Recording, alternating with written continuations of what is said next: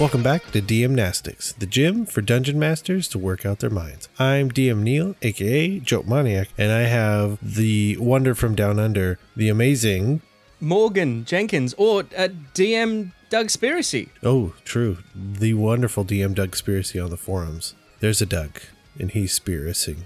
There are so many Dougs.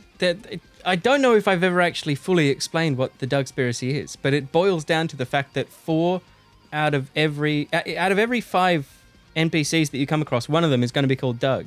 And I don't know how it happens. My players don't know how it happens.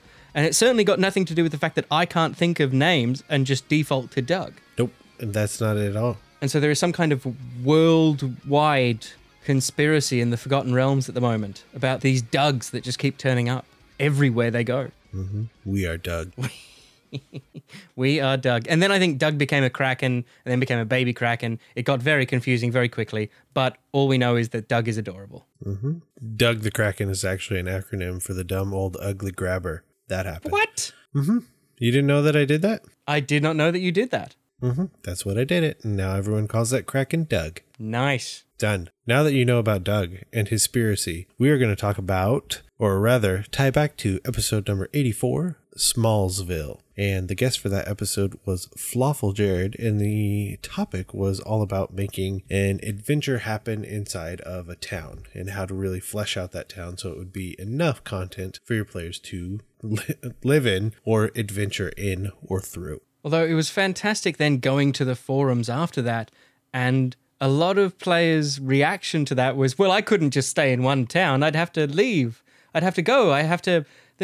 so many of them are itinerants at heart, even just mentioning staying in one place, and they started to get all aflutter. I'd have to set the town on fire, so I'd have to leave, or at least someone else would come to where I am. You mean I need to know people? Oh, no. Human interaction. Run. Mm-mm. And for DM-Nastics, it is number 70, a one ghost town. Interesting. So, it was mentioned in the last DM-Nastics, or not the last. One of them. I don't know. This whole recording thing, it's tougher than you'd think it is. It is. But in one of the previous ones, rather than reinvent the wheel, I just decided to use one of the wheel generators, aka Donjon, and I just told it to create for me a town that we could just drop into Bay and begin working with. So there's a bit of a controversy, though, on how to say this town. Morgan, what is your guess? Well, there is. Some people, like myself, firmly believe that the town should be pronounced something like Kidway, because it's spelled Kidwe. And to my mind, that gives me basically two options unless you're playing silly persons and running around making up fake letters that aren't actually in there. So using the letters we've got, it's either Kidway, which almost sounds like a place that you would find in a fantasy realm, or Kidwe, which is what it's mostly spelt like. And no one wants to call their town Kidwe, especially not if you then have to Google that one DM-Nastics episode with the town called Kidwe, and then you've got Kidwe in your Google. Yep, not going to do it. No. So we will go with Kidwe. Kidwe. Certainly not even if we were fighting a jellyfish sting.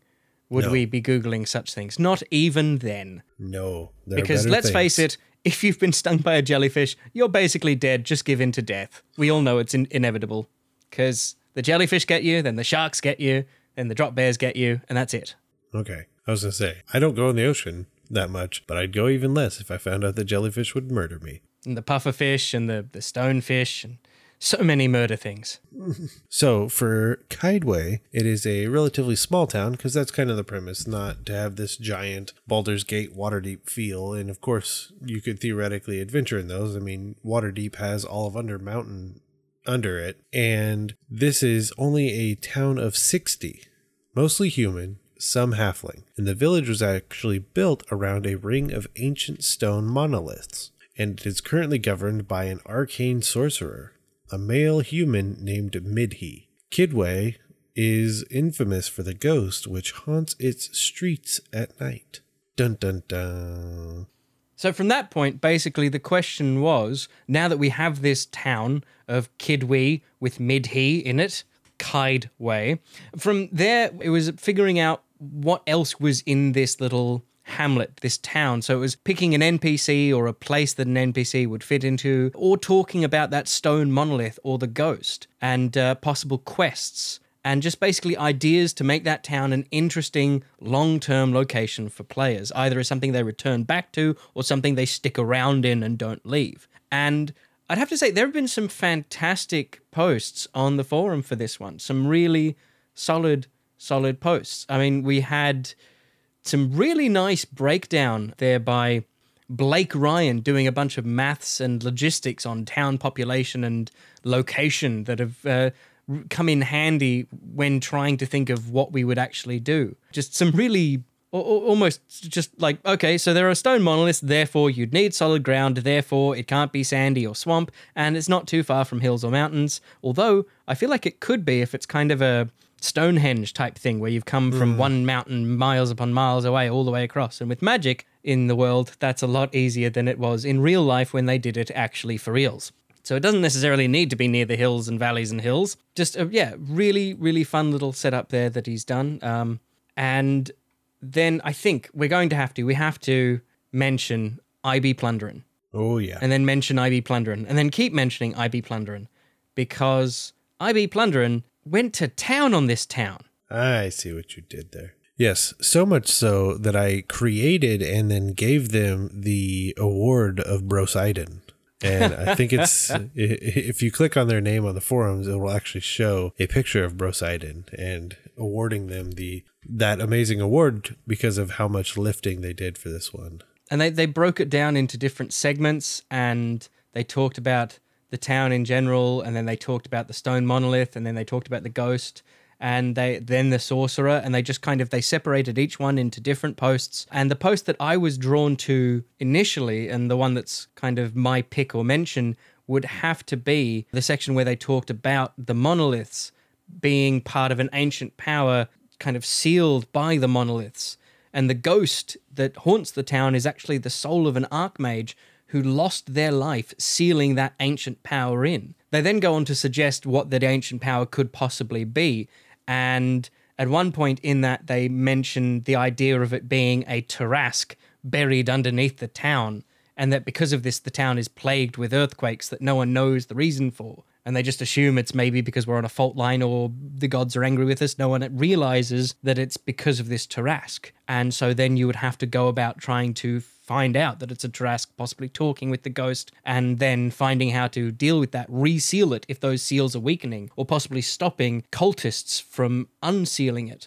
I also thought that it could be quite a fun idea, because I'm a big fan of prequels, #Rogue One. And there are no prequels before that movie.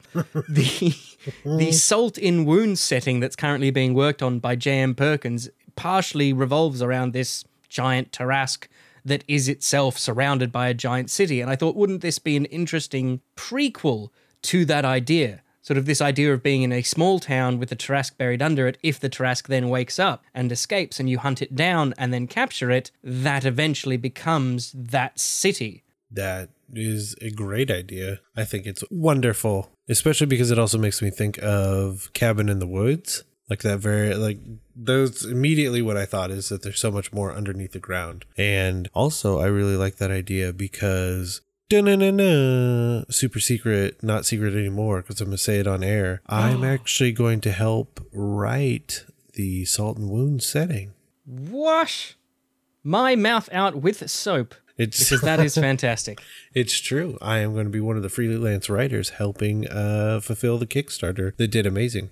And you should go check that out. Yes, you should. And certainly, I was a unashamed backer of that Kickstarter and enjoyed it quite immensely and cannot wait to get my hands on the end result. Though I'm wondering, how do you become a freelance artist of such renown? Because I've been sending in J.M. Perkins my Post-it notes, and he has yet to respond to any of them. I've been sending in napkins that have only some tea on them and mostly ideas, and just no response. None. It could be probably the postal system. I think that that's the only logical explanation why Post-its and napkins haven't landed you everything. I think so. And certainly, I mean, I can say to give you some idea of what the Australian postage system is like very quickly, I once ordered something from America, got to watch it live on my computer as it travelled from one side of America to the other in one day, got to watch it live as it travelled from America to Australia in 2 days. It then arrived in Sydney and vanished for 2 weeks. It was slightly used when you got it, or? I don't know. No, I think someone put it in the back of a bus and then forgot about it and left it behind for 2 weeks, and it just travelled around and around in circles until it eventually got to my house. But that's what Australian Post is like. It's truly terrible. And that's the only thing I can think is that it'll get to J.M. Perkins soon, and I'll be able to watch it get to him and then be caught in his beard soon. But at the moment, it's currently trapped in Australia somewhere. Yep. So if you're traveling to Australia and you happen to see a Post-it note or a napkin for JM, just take a snapshot of that and tweet it to him for me if you could. That'd be great. Thanks. Perfect. Well, with that, we're going to what was your pick? I know. We're going to move on to my pick then. I actually, and this should come as no surprise, I'm going to pick something else from I Be Plunderin'. And it was actually his description of Midhi, and that they were... So he's actually kind of like a eccentric but very jovial sorcerer in their late 40s. But they're not very good. No, that's not true. They're not very powerful in the normal Vancian system that we all think of, is that, oh, I need to hit level 9, I need to get a wish, and then I'm unstoppable, which is true. But instead, he's almost like a cantrip master is the term that he used. And I think that that's one of the coolest things out there, because I feel like cantrips get underused in the first place, but then to extrapolate that out into an entire class just seemed like the coolest thing I could think of. And essentially everything that you could do with that, like finding cooler reagents to use to make them more powerful, or just really thinking outside the box on how to make cantrips be like the whole class. So I think that's awesome, and maybe I will try and create a cantrip master. Who knows? And especially because it means that if you do come across a favorite cantrip of yours, you can just fire it again and again and again and again in a single encounter. Mm-hmm. And that would be awesome, just throwing out the same crazy madness over and over again. I also like the fact that apparently when making decisions, he sort of flips a coin. That's right. And I don't think it matters what side the coin lands on, because he flips it, and as it's in the air, he casts light on it, so that above his head it kind of goes ding when he has an idea. And I think that's just sufficiently bizarre and strange and kind of vain, but also harmlessly vain, because he's like, this kind of looks cool but goofy, and that's sort of my whole oeuvre. And so he's just bought into it entirely, and he's like, I'm going to do a silly thing while deciding stuff. And I thought that was quite a fun change on the idea of combining a flipping of a coin for an idea and a light bulb for an idea, which is just something strange enough for an NPC to have that would make them memorable in your games. Yep, and that is definitely some great examples of that. I mean, the other one is the Goliath Alchemist, no less, that I Be Plunderin' made. And they were named Anthe Night Thistle Blintzhorn. And it's just another great example of how to make like a really compelling, quirky NPC. If you get nothing else from this, or rather these forum posts, go check them out, and you have plug and play NPCs that your players will probably never forget. So go check those out. But speaking of things that they could use that they'll never forget, I think you and I should lift the mental weights right now. Okay, play the theme song. Ta-ha! Lifting weights is what I do. Look at me. Lift these weights. Every time that plays, I laugh like a maniacal maniac. It's great, because it was a terrible joke, and then like a mean, cruel, terrible, mean person, you not only kept the joke in, but you one-upped me and actually turned it into a thing. And now it is a thing, and I love it. It's so good. I actually spent quite a bit of time to try and find that backing music, and then even more time splitting your audio apart so it would time itself pretty well. It times wonderfully. And there we have a bumper. So I'm trying to think of ways that we can best add content to this town. I mean, we've already got a lot going on with the monolith and the idea that maybe it is actually pieces of the Tarask that were then used to seal it, but then you have these cultists that were placed into the town. And I think that could be a really cool way. And actually, DM Genesis Act just recently posted the idea about the cultists being in the populace, but maybe the populace doesn't actually know. Secret cultists with secret meetings, having secret meetings for the greater good. They might say that, but I don't think that's true. I think they want the Tarask to come out, and I don't think that's for the greater good. They want the Tarask to come out for the greater good. Sorry, I may have recently seen Hot Fuzz. I was going to say that it is a pretty good name for an evil corporation, and the easiest way to get people to join you. Yes, we're called the greater good. Yes. But you've murdered everyone for the greater good. So how could we generate an NPC, or what NPC do we want to generate that is the leader of the cultists? The leader of the cultists. That's an interesting one, because you could go either way with that. You could either go for someone who very clearly looks evil, but I feel like you'd want one of the newer cultists to be that. You'd need someone who does not seem evil, who's not necessarily in a position of power, so it's not the mayor of the town, it's not one of the main town leaders, it's someone sort of so unassuming and is not a friend to everyone, but is just seen as almost a nothing person. So something like the baker's assistant, like the apprentice baker. Because you wouldn't think the apprentice baker who just wants to learn how to bake bread is actually the all-powerful secret leader of this cult group. And yet. Well, and so that was the other thing that I was thinking, choosing whether or not they would be very, like, in everyone's face about it. But like you said, being the mayor or someone like that would quickly put you out there. I mean, again, we're only working with 60 people, and 7 of these are cultists. Those are bad odds.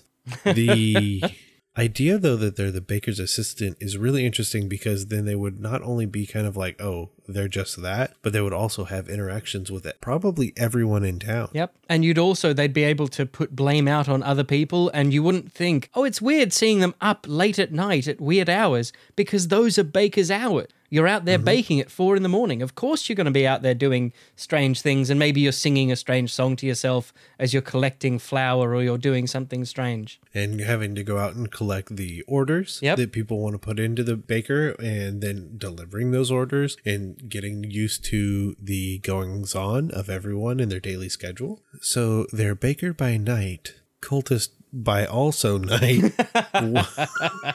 What would be their day job or like profession? Like, what kind of class are we looking at here? If we were to stat them. Because it wouldn't just be villager common. That would be the fake stat block that they wear over the top of their real stat block. I mean, if we wanted to, and we were continuing to be inspired by J.M. Perkins, we could have a level 20 commoner. But we could. The adequate commoner, if you're interested. But if we wanted to...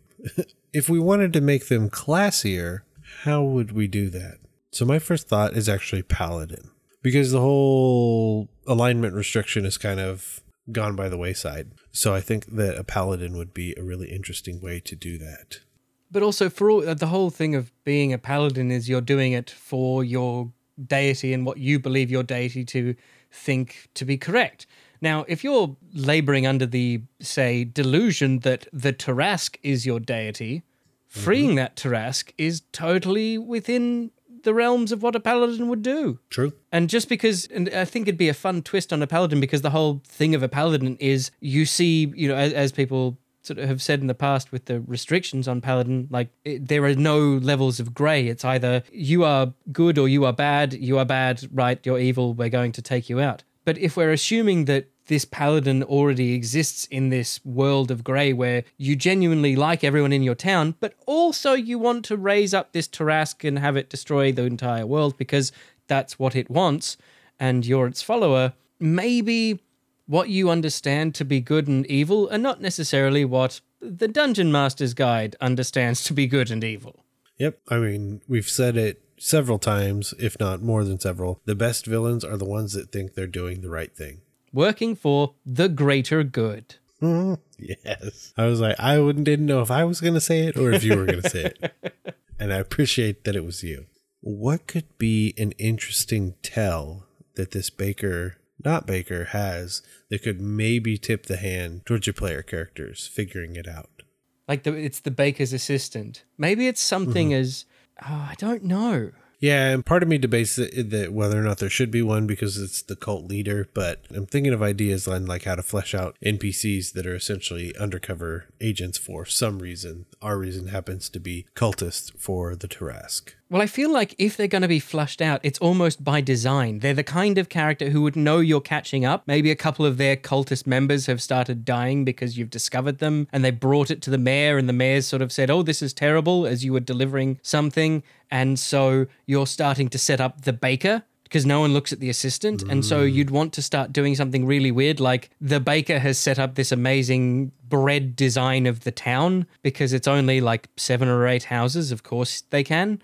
And so you've turned around and you've made that stone circle, and you've done a couple of other things, and you've built into it this weird design that is in part some kind of cantrip or trap that could affect people that eat that bread in the middle of this sort of sitting of people trying to discuss who this cultist leader is. And just as someone gets to the, I think it might be the baker, the trap goes off, the baker runs away, everyone thinks it's the baker, and it's only later on through tracking down that baker that they then discover, no, it was the baker's assistant. And when we went and tracked him down, the assistant back in town has completed this ritual, or nearly completed this ritual. Now what do we do? Yeah. Ooh, I like that. I really like tipping the hand and making it seem like it's the baker. What a jerk. Bread-based larceny. I also like envisioning that they made a small town out of bread. That makes me happy. Trying to think of other things that we could add either to this, or if we want to just jump ship and create a new one. Well, I feel like if the assistant to the baker is a human, and this town is mostly made of humans and halflings, we may want to also create a halfling. Okay, let's do it. So we've got a human cultist leader. Oh, do we have a name for the human cultist leader? We don't. Doug! Well, I mean, Yep. I immediately did. As soon as I said we don't, I was like, yes, we do. Done. Doug. Last name AC. Middle name Spear. Doug Spiracy. Although, speaking of like middle names and last names, I do like the fact that the Goliath... What was it? The Alchemist. The Goliath Alchemist. The full name is Anthe Night Thistle Blintzhorn, but everyone in the town would just call her Thistle. Mm-hmm. And anyone from outside the town would be like, oh, that's a fun nickname for an alchemist. And I get it, because alchemist and yep. reagents and thistle, fun. And you're like, no, it's literally part of her name. It's just, that's what we call her. Just a small part. You're saying the whole thing's not very fun. No, and to the point where like some characters growing up in this town wouldn't realize that's not her name, because everyone calls her just Thistle. Mm-hmm. And it wouldn't be until, say, like, her mother was very angry at her and used her full name that they would go, wait, who? Yep. Because I know it sounds like people say that's a bit odd. Surely you would know their full name. But if everyone in the town, and the town's only 60 people, call them Thistle, you wouldn't necessarily, unless someone brought it up in dinner conversation, and why would they? True. Just like you would figure out eventually that my first name is not Neil.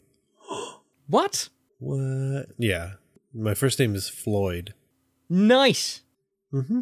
And I'm a junior, and my son is a third. So I got that going on. We learned so much here in the DM-Nastics gym. Yes, that's been going for an hour and will ultimately probably be like 10 minutes long. Oh my gosh. There's a lot on this editing floor. Yeah. The idea of a halfling is a great one. I'm wondering what we could do. So we've got an alchemist in town. We've got a baker. What if we had a halfling blacksmith? Okay, yep, that works. Halfling blacksmith, I like it. Let's start with a name. What are we going to name this one, though? Well, their full name could be Ardheka. Ardheka? Yeah, so Ard is the first name, A-R-D, and then H-E-K-A is their second name. So Ardheka. And the fact that is a very bad translation of Bengali for the word half is irrelevant. And totally not how I make characters. Nobody start looking into how I make characters. Done. So we have Ardheka, the halfling blacksmith. Although, actually, I will say, one of the listeners has written in to me about going in blind about one of the characters I've created. They figured out the name, though not what the name means, so that's fun. Well, the mystery goes unsolved. The conspiracy deepens. Ever deeper the Dougspiracy goes. So we have Ard. Yes. Good old dependable Ard. I'm trying to think of how a blacksmith in a hamlet of 60 keeps employed. Well, I mean, you've got... Day-to-day stuff, I would assume. Shoes and horseshoes. The same way that any blacksmith in a very small town would stay employed. They'd be doing small things like, shoes for horses, nails for houses, segments of roofing, pots, pans. Pretty much, any odd and end. That's what I was thinking, utensils, anything like that. What would be their signature mark that they would like stamp into everything that they make? Well, it depends. If they're really not great at their job, they'd probably just take the end of a chisel and just go tink and put a little line on there. And when people go, what's that? They'd go, oh, it's the bottom half of a hammer because I'm a halfling and I'm a blacksmith. And so that single line there is totally representative of the bottom shaft of a hammer and not because I just have no artistic integrity. I like that, but I also like that on some of them, the ones that they do a really good job, they put a hammer head. And it's like beautifully done in like silver filigree. Mm-hmm. I like it. But only the head. And then all the other stuff, it's just the line. Oh, I do like it. And it's wonderfully, weirdly petty, which you would totally have in a small town like that. Oh, for the people that they don't like. Yeah. Oh, that they have to take all the business because it doesn't make sense not to. But then they, for anyone they don't like, they just get this essentially what looks like a deep gouge in whatever they've purchased. I like it. And I think for this one, we would definitely want to go with a high level commenter. Yes. I think it would be much, much cooler doing it that way. And it could be an interesting way. The whole concept is to have a town that can support your players through a long period of time. The other thing that you can do is essentially have the town or the people in the town that support your players level up. I would use air quotes, but again, we're on a purely audio medium and I don't know how to air quote hard enough that you can hear it. But if they level up, you could have Ard start making weapons and armor. You could have the alchemist start making stronger and stronger potions, potentially dabbling in creating spells. It makes me think of playing Diablo 3. You go pay the people in the town to level up so that they can keep making you better and better things. And that's another way that you could keep your players invested, and it could be literally invested in the town, is by having all the people just get more powerful with them. Like in Fallout, people turn around and say, look, I can get you better stuff, but I need to learn how to do this and I need to make these connections and it's going to require a bit of work from you. Now, whether that work is to go somewhere else and hand deliver something to another town and to the master of another town and say, look, would you be willing to share your worth or your knowledge or access to a library so that I can bring some books back for the herbalist, or so I can bring back some special tools for the blacksmith that they've heard about, or trade routes for a peddler to come through our town instead of a different town and bring some of this stuff with them. And certainly building that kind of thing into, because if you're genuinely caring for a town, for a small town and for the growth of that town, you're going to be, as an adventuring party, invested in the growth of that town. And that's not to say that you stay in the town all the time. And certainly in a small town like this, that's a little bit less likely to do. If you're going to be just inside the walls of the town, you'd want it to be a bit more robust. So you're all about building that town up, and you're all about going out and creating these trade routes and these opportunities and getting quests from family, friends, and people that maybe like 3 of the members of the party, but all of your utensils have got that little tink in them instead of a beautiful hammer. And maybe, when you then have to go, you've got one of the party members saying, well, look, I think we should focus on getting stuff in for the alchemist. And everyone else going, but the blacksmith's so nice. Look at all this lovely stuff they made for us. Look at this amazing hammer symbol with silver filigree. Yeah, I think that would be a fantastic way to flesh out this village if you were to start playing in it, or even if you came across it in your travels. Definitely. Well, sir, I think we have done it. I think we've done more than it, and we have tons and tons of extra content that I won't know what to do with. Indeed. And I feel like we've lifted enough weights that we've built a Tarrasque town. Mm-hmm. A tiny Tarrasque town. And hopefully we haven't woken the Tarrasque. No, hopefully. But if not, hopefully players will come in and solve that problem for us. But if people wanted to go somewhere and find out more from you or hear more from you, where could they go?